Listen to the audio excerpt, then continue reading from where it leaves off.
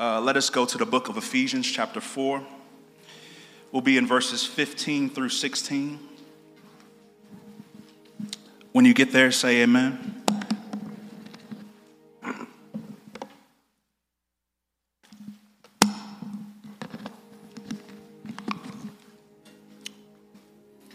Ephesians 4, verses 15 through 16, it reads as follows. But speaking the truth in love, let us grow in every way into him who is the head, Christ. From him, the whole body, fitted and knit together by every supporting ligament, promotes the growth of the body for building itself up in love by the proper working of each individual part. You all may be seated.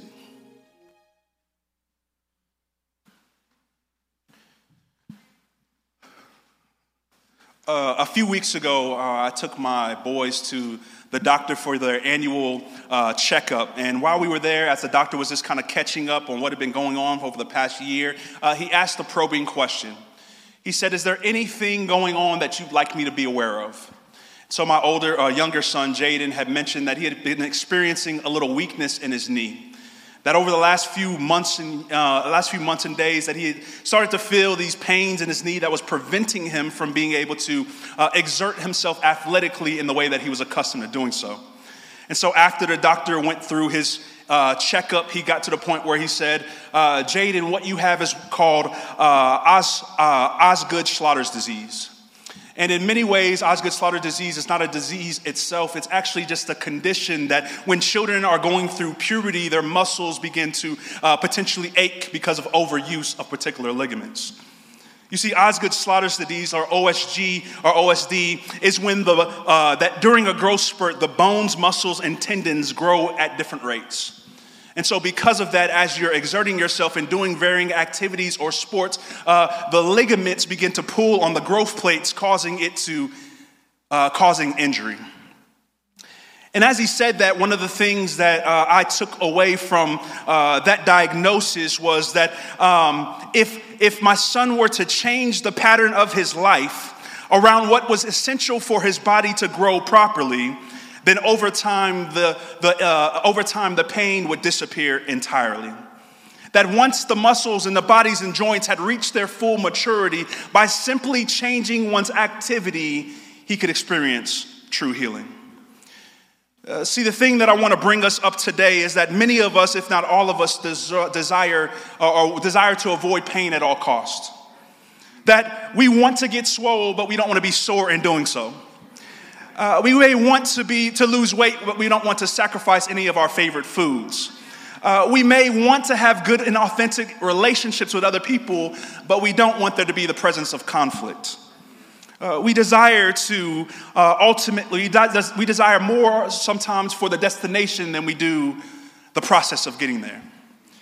And so as I thought about OSD, my question is I'm wondering if the church has a version of OSD.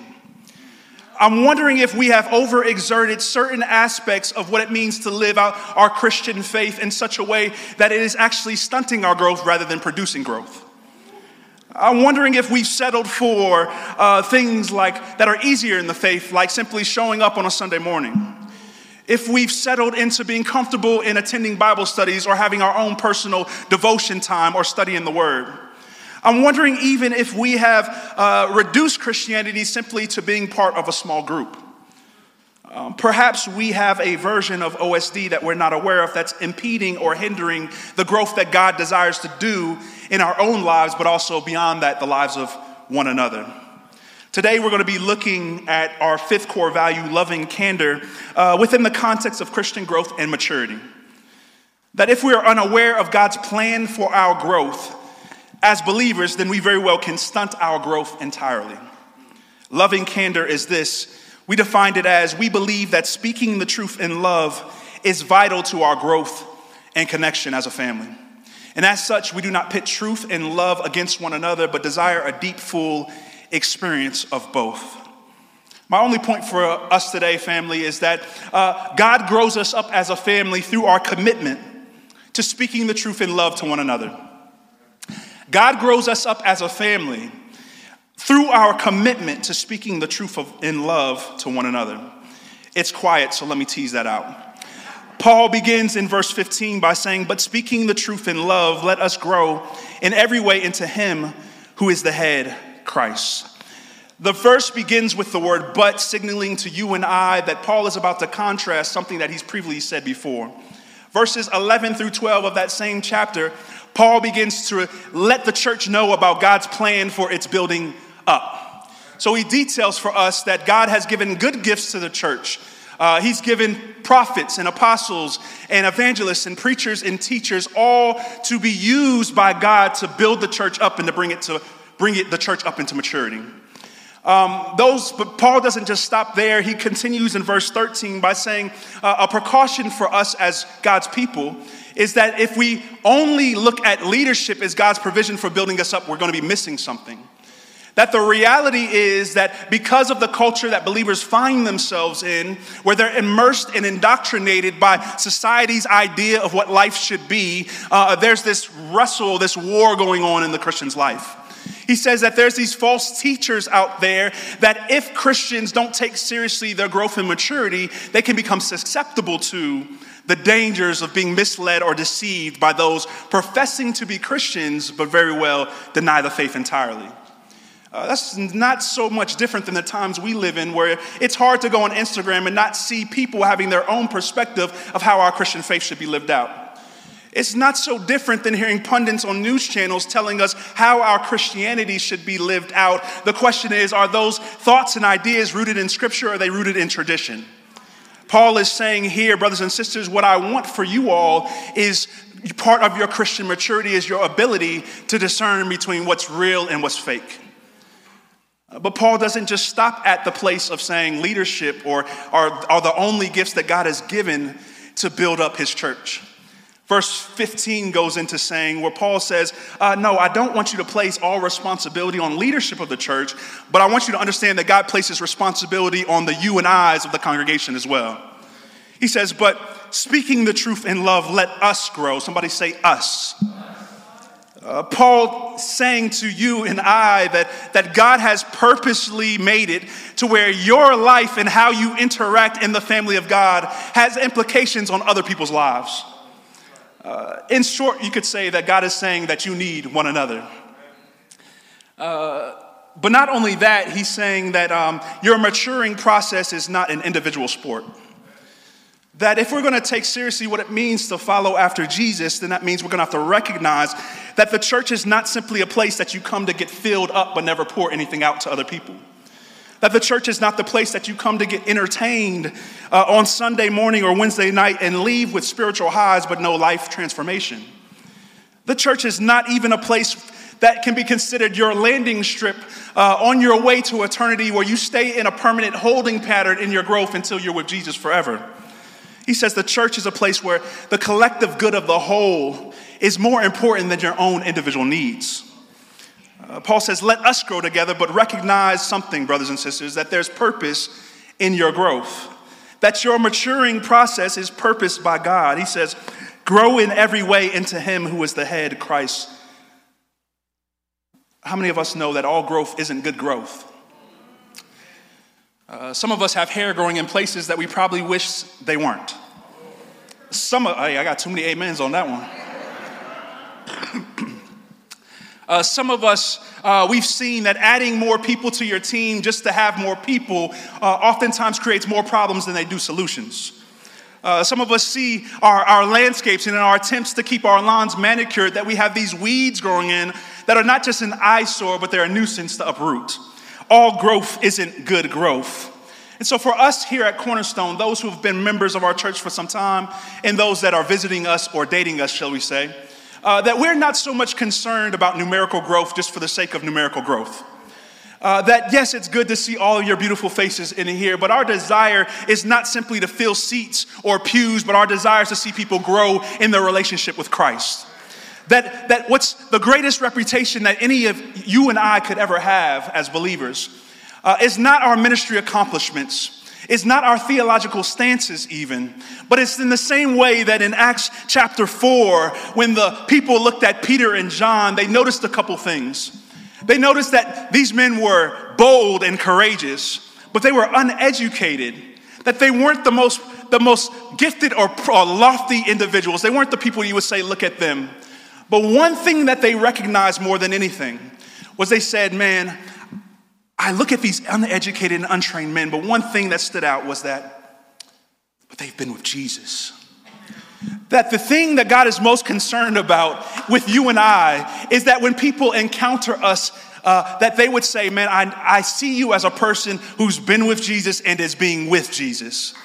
That is the distinct and unique reality that we have an opportunity to share in, is that God has shared himself with us so that we can in turn share him with others. There's purpose in our maturing process. But not only that, the text points to us that our maturity and our process of maturity has been predetermined by God. Paul says that the way that we will grow as a church, the way that we are to grow as believers, is that we are to speak the truth in love to one another. So the question is, what does that mean? Notice that the text doesn't say, speak your truth. Let me say that again. Notice that the text doesn't say, speak your truth. The culture would tell us that you should have your own truth to tell to the world. That it doesn't really matter what facts mean, it just matters about how you feel about those things. And so as a reality that we are immersed in a culture and to some degree in the church, where we've exchanged objective truth with subjective truth, where we have decided that subjective truth is more important than standing on the word of God's truth. Let me read this definition of subjective truth. That subjective truth is based on a person's perspective, feelings, or opinions. That everything that we know is based on our input, our senses, our perception. If you think it to be true, then it must be true. So like Kyrie Irving can say the earth is flat, bruh, there are facts to disprove that. Just because you say that it's true doesn't make it true. But in the same way, that if you are to say that my story, the facts behind my story are the only truths, then it discredits the reality that somebody else could possibly have a different perspective that's maybe helps shape or bring a fuller picture of what has actually taken place. Your truth begins and ends, or subjective truth begins and ends with you. But the text doesn't just stop there. The text also doesn't read, speak truth to one another. That this isn't simply about being able to exercise a level of honesty with one another by keeping it a buck or keeping it 100. This is not what the text is talking about here. Those are things that should be part of the Christian life, of us being able to be honest with one another. But Paul is holding up a higher standard here. The reason why I think that that's not the case is because you don't have to be a Christian to be an honest person. Anyone and everyone can decide that they want to tell somebody off or to get somebody straight. It don't take the Holy Spirit of God to produce that in you, right? Paul is saying, no, brothers and sisters, I'm calling y'all to something higher. He says, speak the truth. There is a truth that can be rejected but can't be discredited. There is a truth that was not created in the confines of finite human minds, but in the infinite mind of an almighty God. I feel like I have to say this because far too often, too many churches don't believe this to be true anymore. They think that what you and I need on a Sunday morning is simply a spiritual dose of encouragement. That what you and I need on a Sunday morning is simply to come up here and to not even exposit truth, but to use it, but then set it on the shelf and me talk to you for 45 minutes. The reality is that part of the reason why the Church of Jesus Christ, I think in some respects has been stunted in their growth is because we haven't held God's word to the standard in which it should be held. Paul says, speak the truth. A truth that has withstood the test of time. Isaiah says that there is a truth that, yes, we've got grass and the grass is present and the grass is here for a while. But let that sun, that scorching sun, hit that grass and guess what? The grass withers. That there are flowers that are beautiful that we can look upon and see, but over time, the glory and the beauty of that flower fades day after day. But there is something that stands forever. There is the word of God that stands forever, that there has never been a person who could point to the word of God and say everything in it is not true, or anything in it is not true. That God is its author, and God is the one that now says, I've given you my truth. And if you are a believer in Jesus Christ, you haven't just been given facts, you've been given a person. that Jesus Christ embodied the truth of God, and when you accepted him for who he says he is, you are now a recipient of that truth. And as a recipient of that truth, now God is saying, I want you to share that truth with other people. Brothers and sisters, we are not determiners of the truth, but we are distributors of the truth. We are called to present a truth that is absolute and not open for our own interpretation. We are given a truth that is authenticated because the author of it hasn't been proven to be a liar. We are determiners of the truth. We are not determiners of the truth, but we are called to be distributors of it. So what does that look like for you and I? Paul tells us to speak the truth. And honestly, that sounds easier said than done, right? Speaking the truth sounds easier said than done. But let me just start by peeling back some layers in our understanding of what it actually means. That speaking the truth means being able to minister to other Christians with the word of God. It means being able to rebuke a brother and sister who finds themselves in unrepentant sin and do so with the word of God in such a way to draw them back to Christ. It means being able to teach someone by opening the word of God and being able to gather the intended meaning of the author and God so that that person can have understanding and then in turn go do it for themselves. It means being able to walk with someone through what God thinks about money, about sex, about family, about parenting, about business, about all the things and the matters of life. It means being able to point them to God has something to say about those things. But it also means being able to comfort others with the word of God. That when you and I find ourselves at the bottom of the bottom at the bottom, that there's somebody who loves us enough to say, I'm going to pick you up, and walk with you by reminding you of God's goodness in your difficult situation. God's calling that to not be the responsibility of pastors or teachers, but that to be the responsibility of the you and I's in the congregation. But doing so, the goal, though, is to do so in a way that leads to a person's growth. I want us to understand that you can't make anybody grow. But you can position them in a place where they're confronted with the word of God and have to make a decision as to whether or not they will be obedient to God or they will be disobedient to God. The responsibility, though, is for you to be faithful. But Paul isn't just saying, I just want you to simply speak truth. But he's saying that, no, God is also concerned in the manner in which you speak the truth. He says, in love. One of the most frustrating things growing up was the deceitfulness of fast food restaurants. When you're young, you go to the restaurant and you're looking at all these beautiful pictures and signs. You see these perfectly looking burgers and these perfectly crisp fries. And so you order based off of the expectation that what you're ordering will actually look like the picture that you ordered from.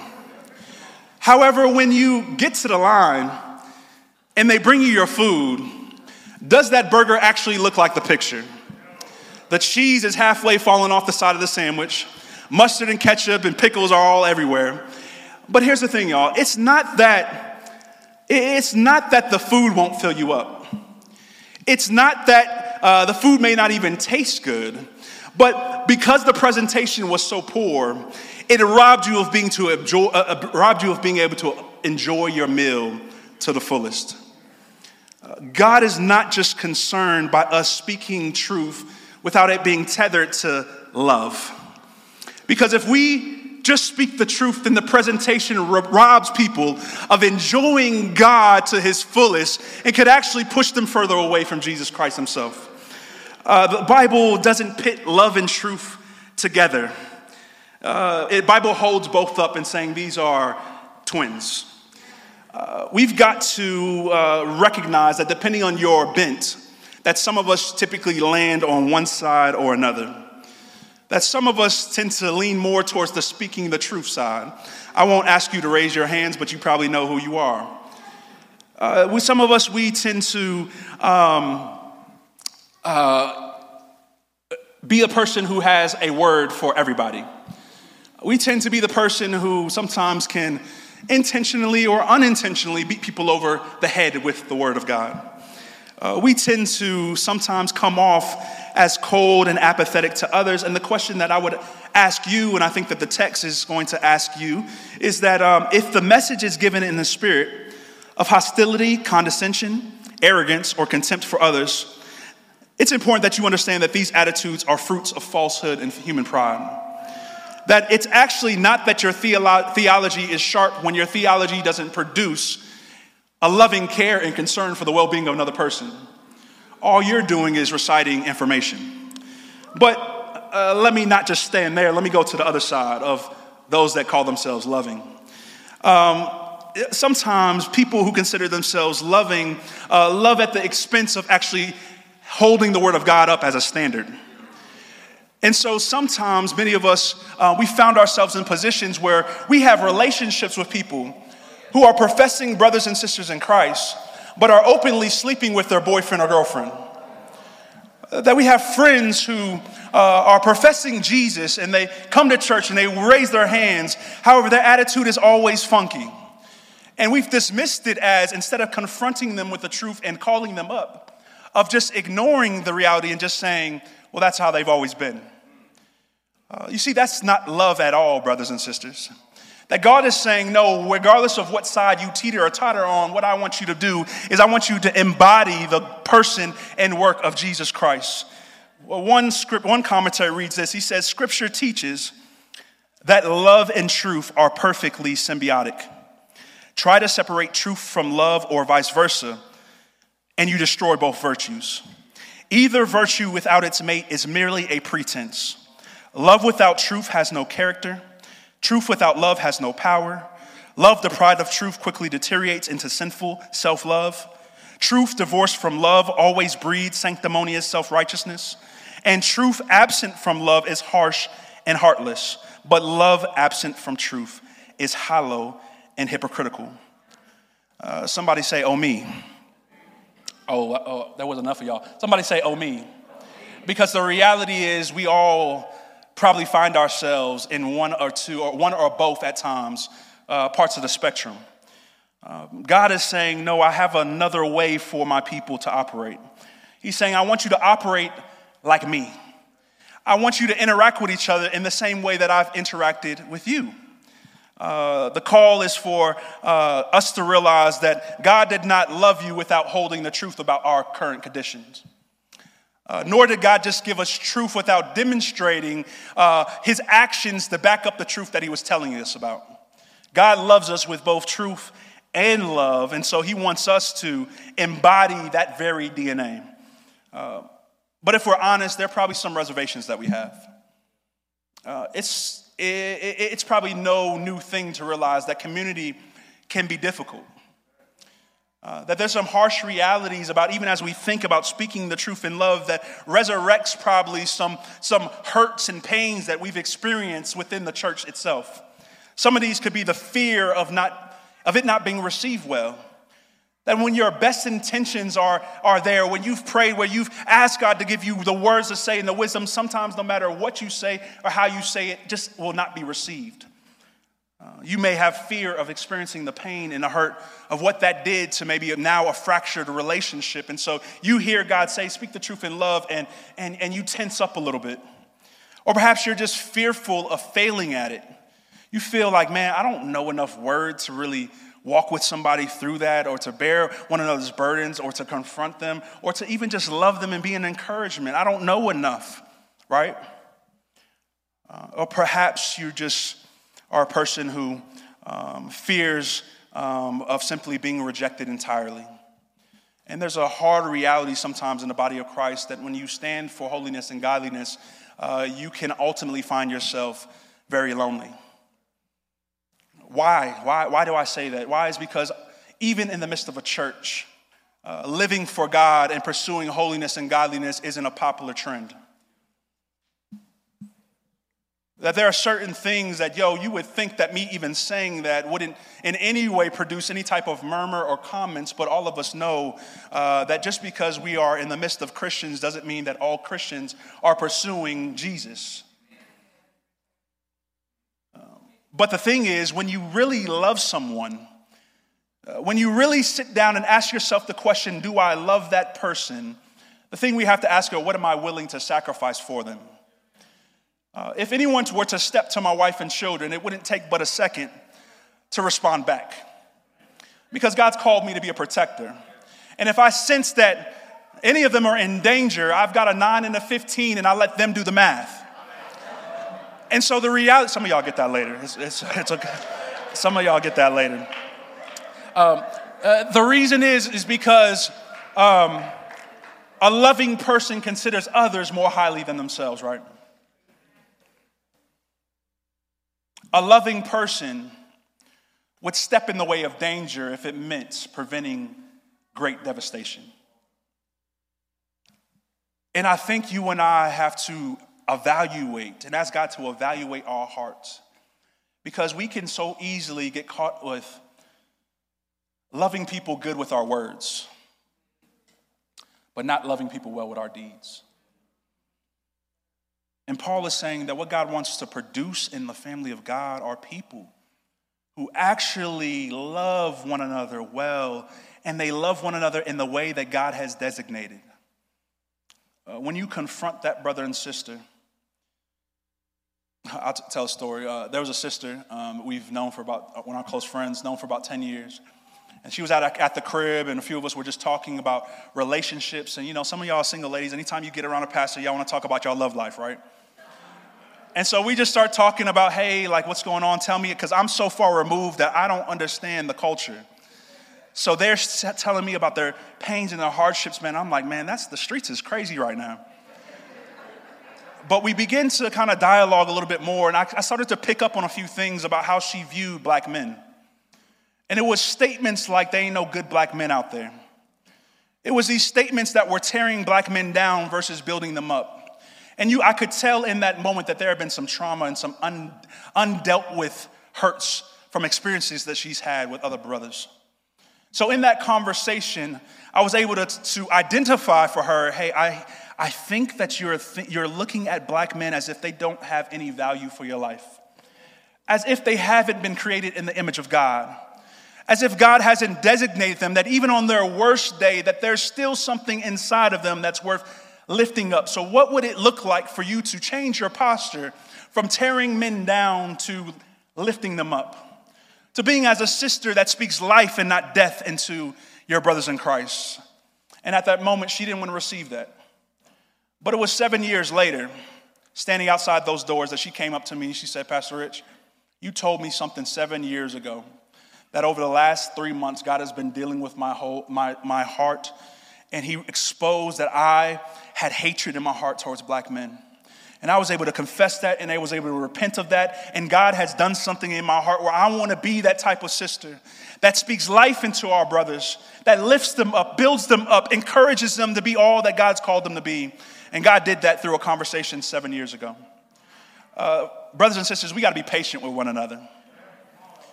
We got to let God do his work in people and not us try to force his work on people.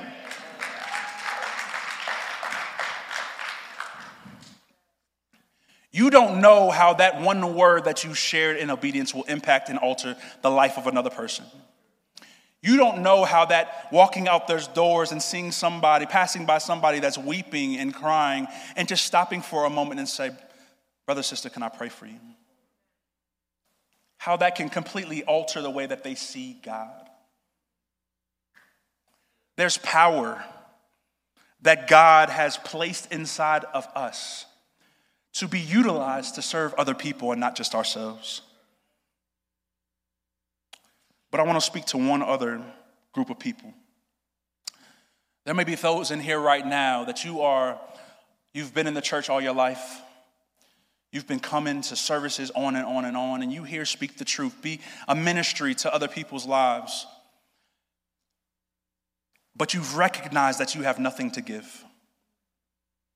You've tried and you've tried and you've tried, and you try to show up at everything, and you've tried to study your Bible, but nothing seems to work. One category may be that, brother and sister or friend, you are religious but not connected to Jesus. Let this be a warning sign to say, perhaps the issue is not your activity, but it's your affections. God has not regenerated your heart, and therefore it's his grace that he's allowing you to see that that's your current condition. You can repent and believe and trust in him right now. But there's another category. There's a category of You know you're saved. You've seen what God's done in your life, and you've just found yourself in a dry season. And it's like you go to God's word and you study, but nothing makes sense. You find yourself wanting anything but spending time in prayer. You just don't know what to do. And your cup is empty. Let that be an indicator light to you, brothers and sisters, to propel you to trust God right now. To believe God's word in James, when James testifies and he says, draw near to God and God will draw near to you. And what you'll realize that in that verse is that God's presence is everywhere. God is always right exactly where he's always been in a believer's life. The problem is we take steps away from him. And what's encouraging about that verse is that no matter how far we get from God, the moment we take one step further, he takes 5 ones closer. That it is not God losing any ground in our life, but it's God regaining the ground that we've allowed ourselves created for ourselves. The goodness of God is that by faith you can this day ask God to say, God, I am empty, but would you fill me up? God, I don't have much to offer, but would you draw me closer to yourself? And that may not be a 100-meter sprint. That may just be you crawling. That may just be you tiptoeing. That may just be you calling up one person and say, hey, would you just spend a little bit time in the Word with me and prayer at 6 o'clock in the morning for like 5 minutes? Would you just do that for me? And then consistency, y'all. I want us to understand that the Christian life is not about feelings. Sometimes God allows us not to feel or sense his presence to grow us up. Don't think that just because you're in a dry season that somehow God has abandoned you. In fact, God is saying, I want to mature you. Because when you can't actually feel my presence, will you still believe that I'm actually there? That when I can't get as much out of the word as I thought, if it's not as rich as I felt like, will I still believe that, God, you've promised that your word is active in my life? God, when I don't feel like being around God's people, will I still believe that you've provided that for my good and not my destruction? Faith will have us standing not on feelings, but have us standing on the word of God. And part of the reason why God is allowing that in our lives is just so he can mature us along. As my kids get older, though they may at one point not be in my house anymore, they know that I'm only a phone call away. That part of their adulthood is not living under my roof, but understanding that the connection is still there and I'm still accessible at all times. God is saying, look, your feelings may not feel like the connection is there, but it's still there. I'm accessible. Just come to me. But we got to keep on moving. I can't stay there too long.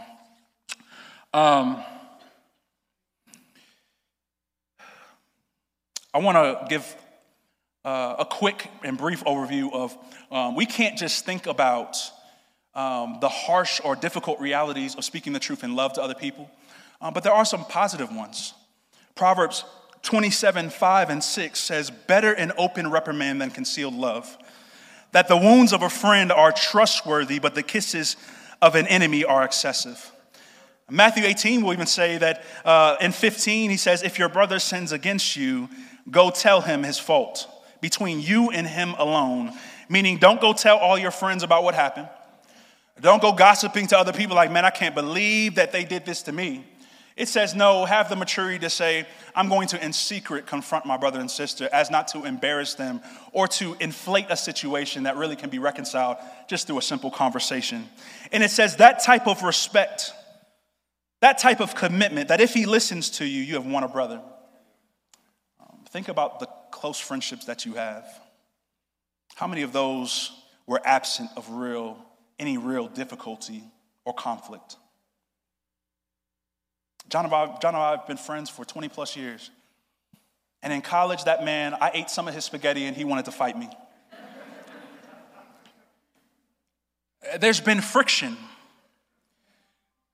There's been times where I've had to admit, John, I don't feel like you love me anymore, bro. John, when you did this wounded me, this hurt me, this caused me to feel as if our relationship wasn't as strong as it used to be. But it was in those moments of being honest and transparent and humble enough to give somebody an opportunity to maybe share a fence of their own, that God begins to knit the hearts of his people together in such a way that they become lifelong relationships. That at the end often of our obedience in this way can become genuine bonds of trust between two people. Sometimes our friendship is just too surfacey. It's just, we hang out a lot, but there's no real depth. And when conflict comes, it just, as John has taught in the past, conflict just, it reminds us of what the actual commitment of the relationship really was. And so God is saying, I want your relationships to be real and authentic and deep and genuine, that don't allow fear to keep you from entering into a blessing that God may have for you and that other person. That this type of love stands in the gap for people it loves. This type of love has the power, though, of actually keeping someone from doing something that would destroy the rest of their life. There may be conversations that God has placed on your heart to have with people as a means of protection from what the enemy is trying to do in their life. And they can't see it for themselves. And they don't understand that they're getting set up right now. But for you to keep your mouth shut, to preserve the relationship more than actually demonstrate love and care for them, you're becoming a participant. You are becoming a participant in Satan's destructive work in their life.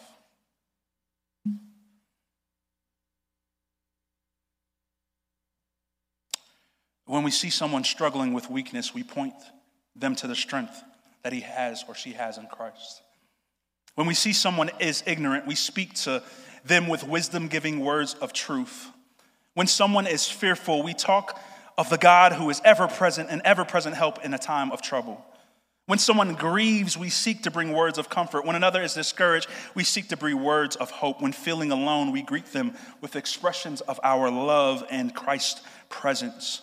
But when angry, we point to a God of righteousness, vengeance, and justice. And when engaged in conflict, we seek to speak as truth, as peacemakers and reconciles. And when our brothers and sisters find ourselves anxious, we point to the Sabbath rest that Christ himself has provided for you and I. Part of our growth is being able to identify opportunities for ministry in the people that God has placed in our lives. It's being able to say, God, regardless of my own inconvenience, I want to participate in the work that you're trying to do in that other person. And if we think like that, then we'll probably be less offended when we don't get the responses or the outcomes that we thought we should get. One author says this, he says, don't speak just to give people a piece of your mind. Speak because you want to contribute to their well-being.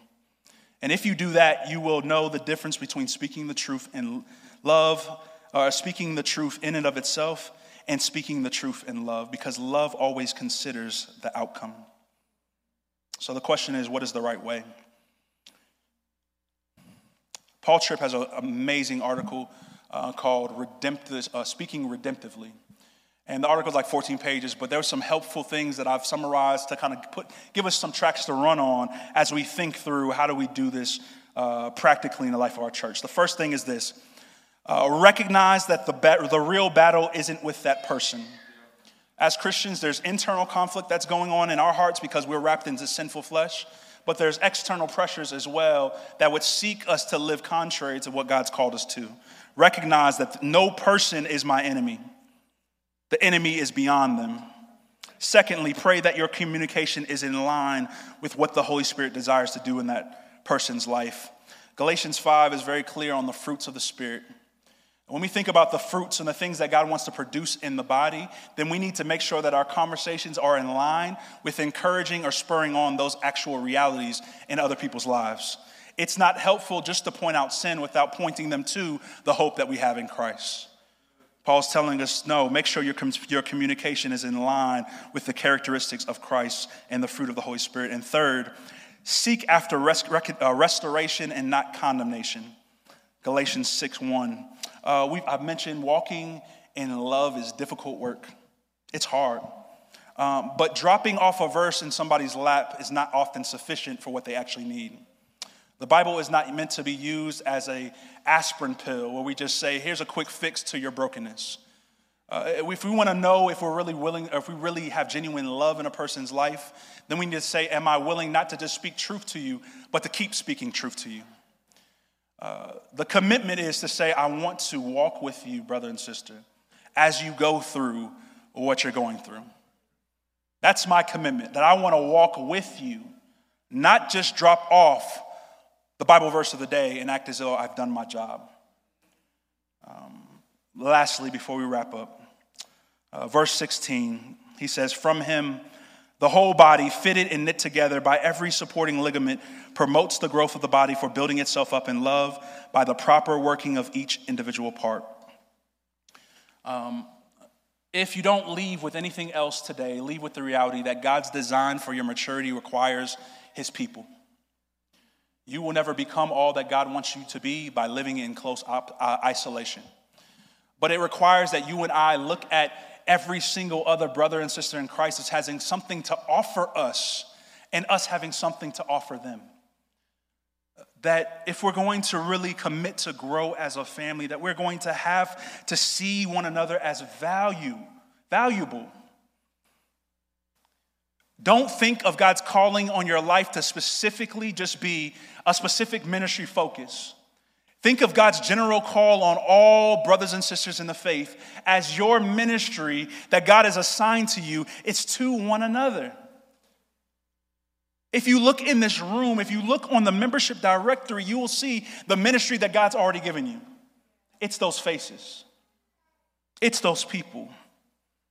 And it is God himself using every single part of the body to get to a place where it's built up and functioning healthily and properly in the way that God intended for it to be. If we choose to sit on our hands, just fill a seat, and not engage in the hard work that God has called us to do, which is laying our lives down and taking up our cross, then we are not just hurting ourselves, we're hurting everybody else. God is both loving and truthful. Do you believe that? Do you believe God to actually be who he's said he was? Because Exodus testifies of him being abounding in loving kindness and truth.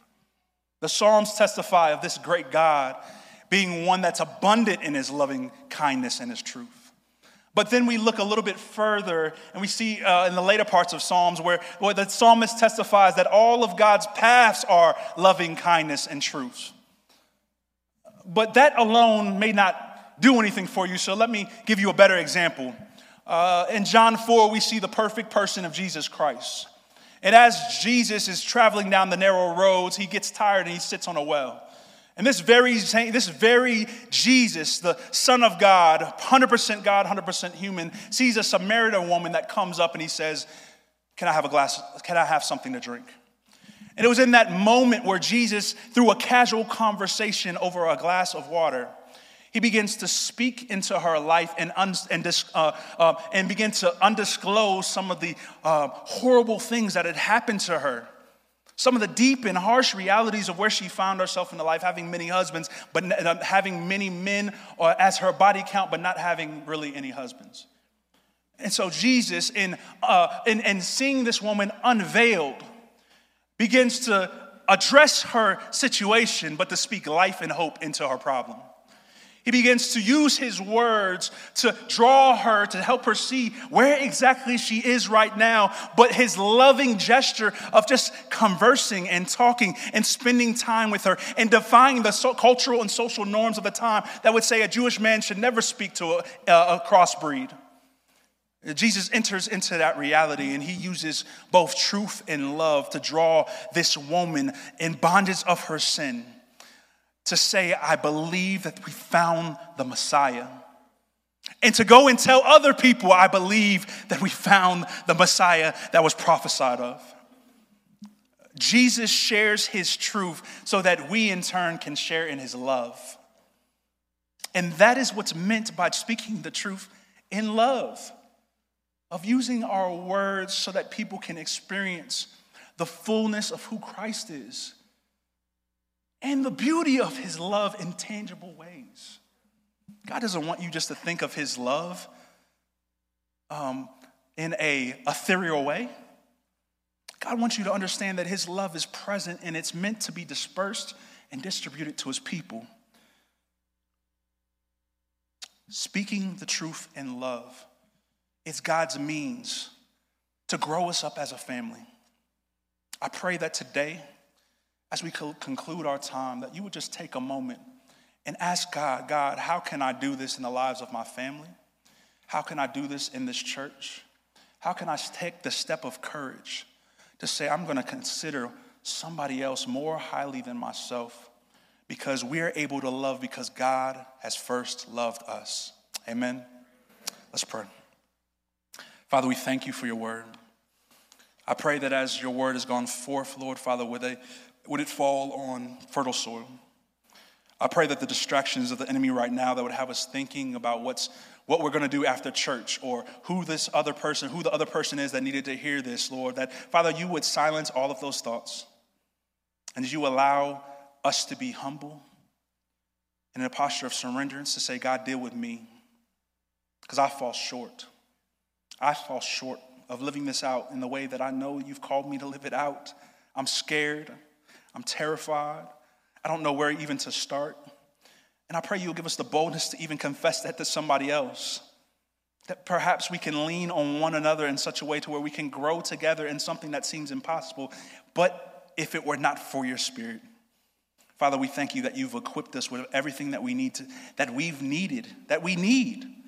to actually live this out and to see our church, and even beyond our church, the church, grow in this way to where the onlooking world, the people who would visit, the people that we would encounter at the grocery store, that they will be able to say of us, there's something different.